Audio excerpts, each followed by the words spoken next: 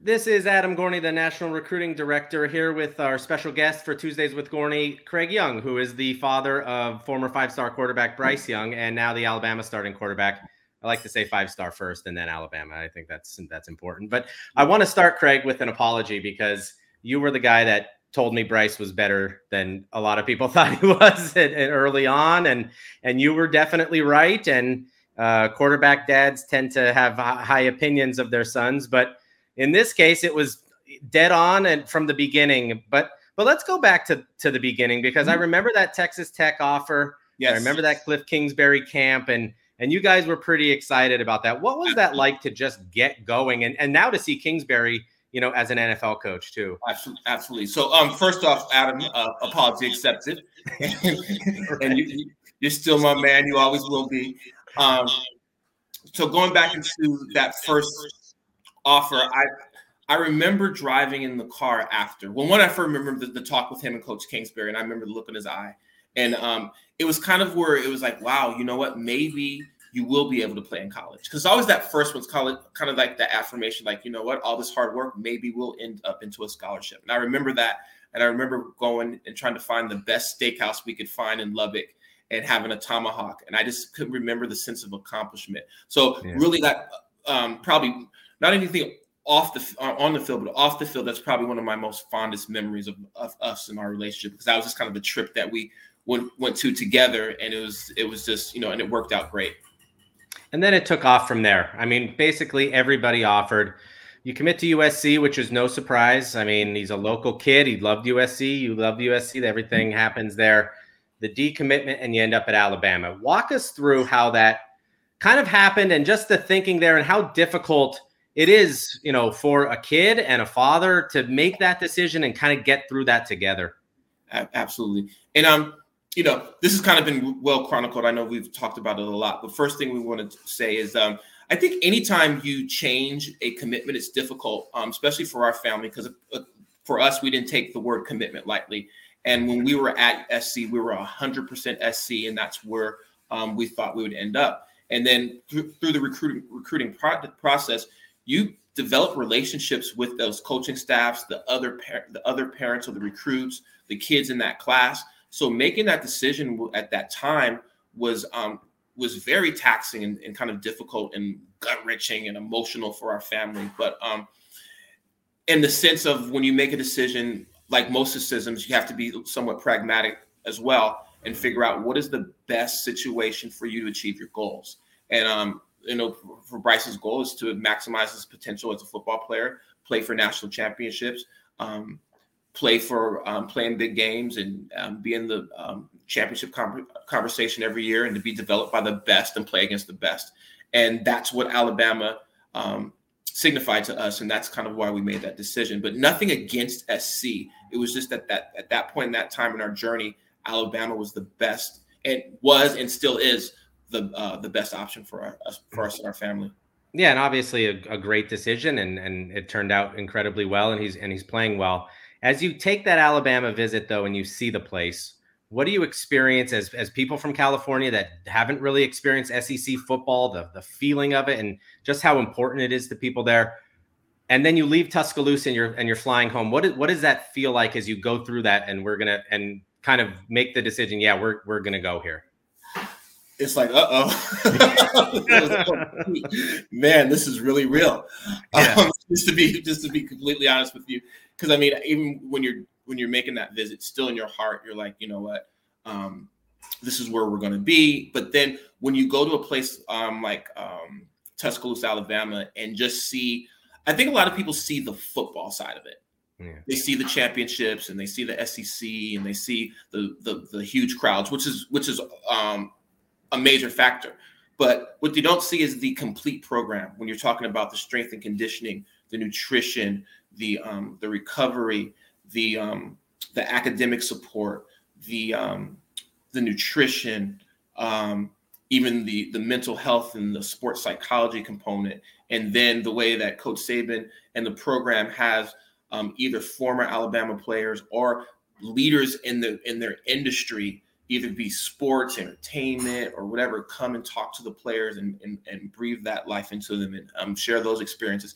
It's a complete and total program. And then with and they do a great job of recruiting. And then also when Coach Saban and at that point Coach Sark feel like you could be one of the best players in the country for one of the best teams in the country, that's a hard thing to it gives you pause. So we paused, and then we made a decision Bryce made the decision to go to Tuscaloosa.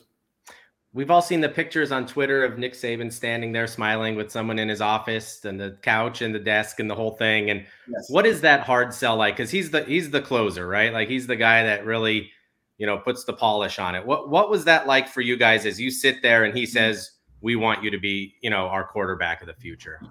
What's really cool, and kind of pointing at him, is that it's not a hard sell because it sells itself.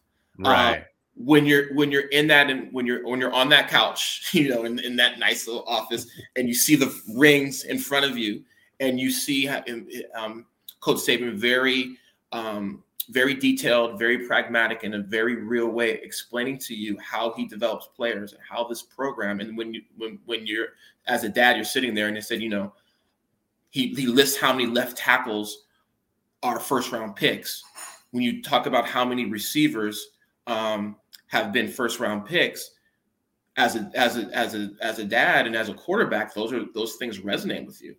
You left tackle, your offensive line, because the quarterback, for all the attention and accolades it gets, is a dependent position. You're dependent upon your line. You're dependent on your receivers. You're dependent on your offensive coordinator.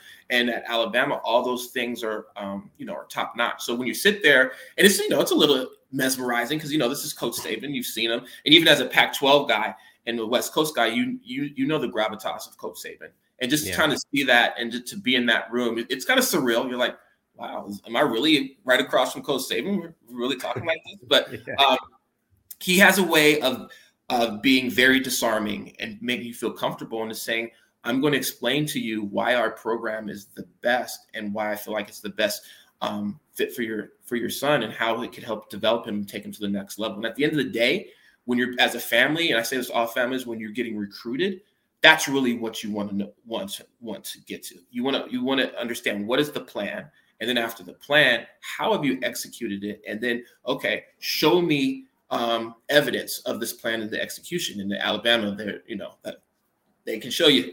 They have, all you got to do is look at the wall or look at all those rings in front of you. We've talked about this over the years so many times, and it's great to see. But Bryce's size, and they still talk about it on TV, and it's been a question for our rankings, and we've had this discussion a million times, and then you see him play, and in senior year, modern day St. Francis from Baltimore comes out. They have guys at Alabama now, and it looked like they were going to swallow him up, and he torched them.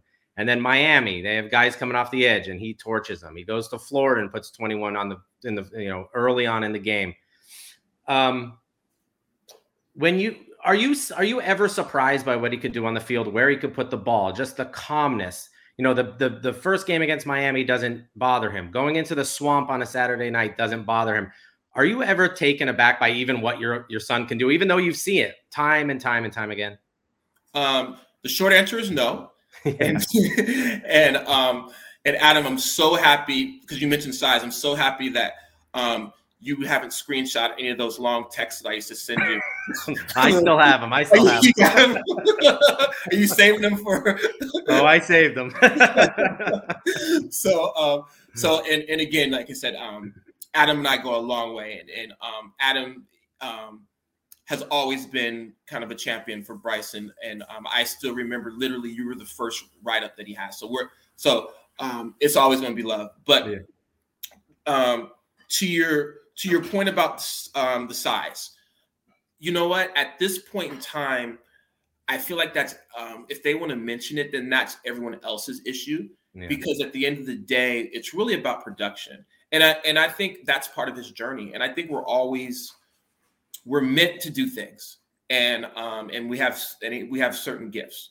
And so when those gifts are undeniable, then your size and all that stuff really aren't going to matter. And I think for families, for kids recruiting who aren't the ideal size, control the things you can control, because you can't make yourself grow. Now you can get into the best physical condition you can be in, you can work hard, but master your craft. And by no means has Bryce mastered it, because obviously there's room for growth, but we developed some adaptations for your size to make sure that you can outplay some of the bias. And with that, like and Adam, you know that better than anybody, because you can list his attributes, but like quick release, high IQ, get your footwork, be able to dissect defenses, have arm strength, make sure that you're getting coached up, and make sure you're technically sound in your release.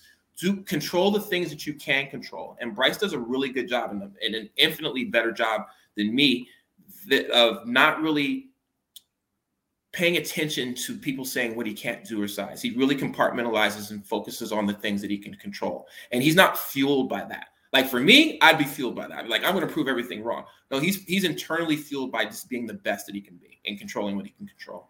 And I also think too, Craig, we've seen a metamorphosis of the position, even from the start of his recruitment. Absolutely. There was almost a rule that if you're under 6 feet or not over 6'3", you couldn't be a 5-star.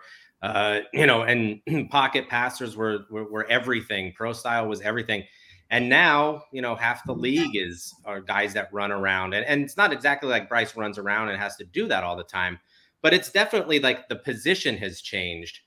But it's also nice to see, and you kind of notice this, watching Saban's press conferences, even him on the sideline, Bill O'Brien, it seems like there's a trust level there that is rare for such a young quarterback, that there's like an acceptance that Bryce knows what's going on, and I'm going to let him run this offense. Have you kind of noticed that? Because I watch college football all Saturday, and half the coaches out there are just screaming and yelling at their quarterbacks half the time, and don't really sort of accept that he knows what's going on. Let him run the offense. I don't need to be in his face every time. I think, and Bryce has said this in his in a lot of his interviews, like, trust is earned through preparation and performance. And so I think there's a level of trust just because they know that he's put in the work.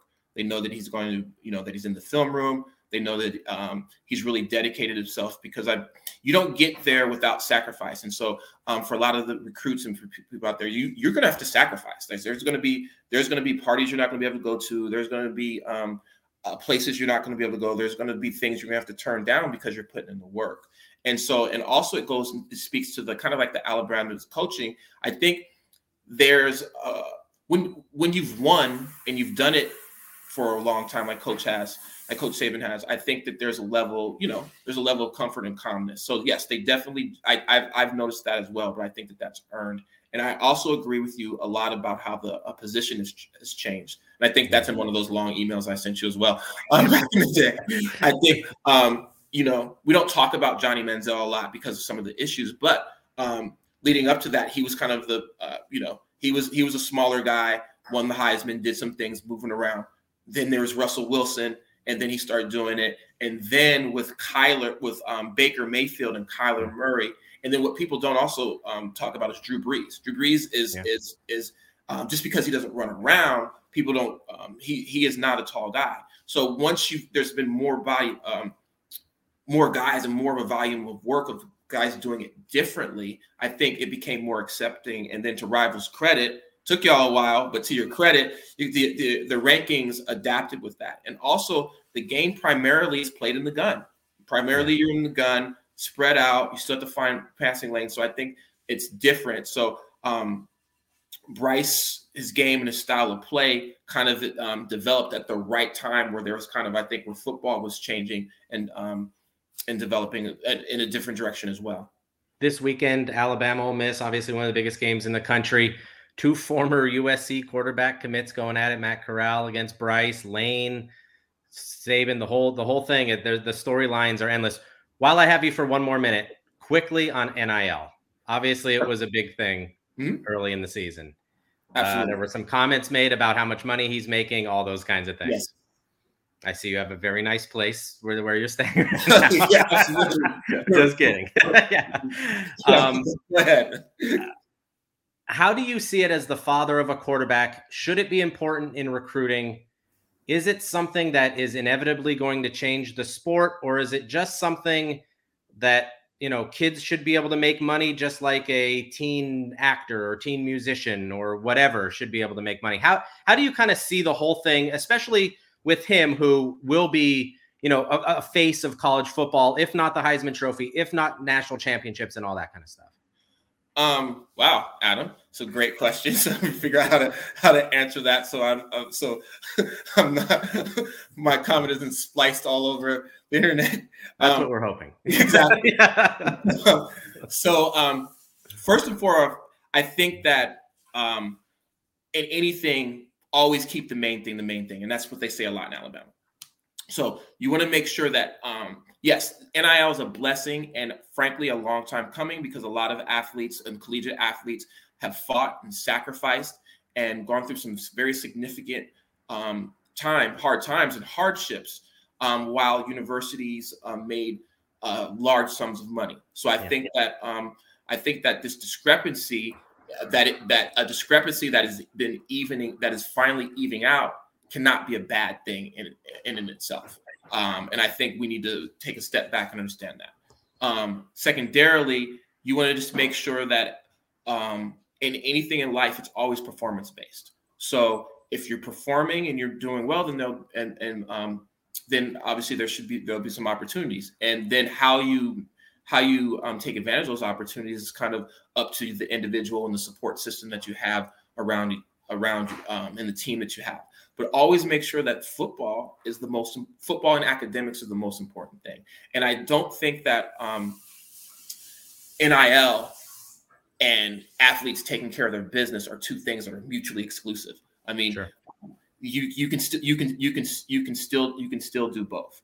So I can't forecast how it will change the landscape of college athletics. But however, what I do think, like anything else, you want to just make sure that you have great people around you, that you are making decisions that are true to yourself and true to your family and that are responsible. And then you're taking care of and keeping what's the most important, which is going to be getting your education and performing on the football field and being a great person and a great teammate. And if some endorsement opportunities come along the way, then that's a blessing. That shouldn't be an issue. Great. Craig, thank you so much for the time. It's been great knowing you for years, and hopefully we'll know each other for many more. And an invite on draft night, I will gladly accept. Absolutely. Give your the best to you and your family, Adam. Thanks so much, Craig. All right.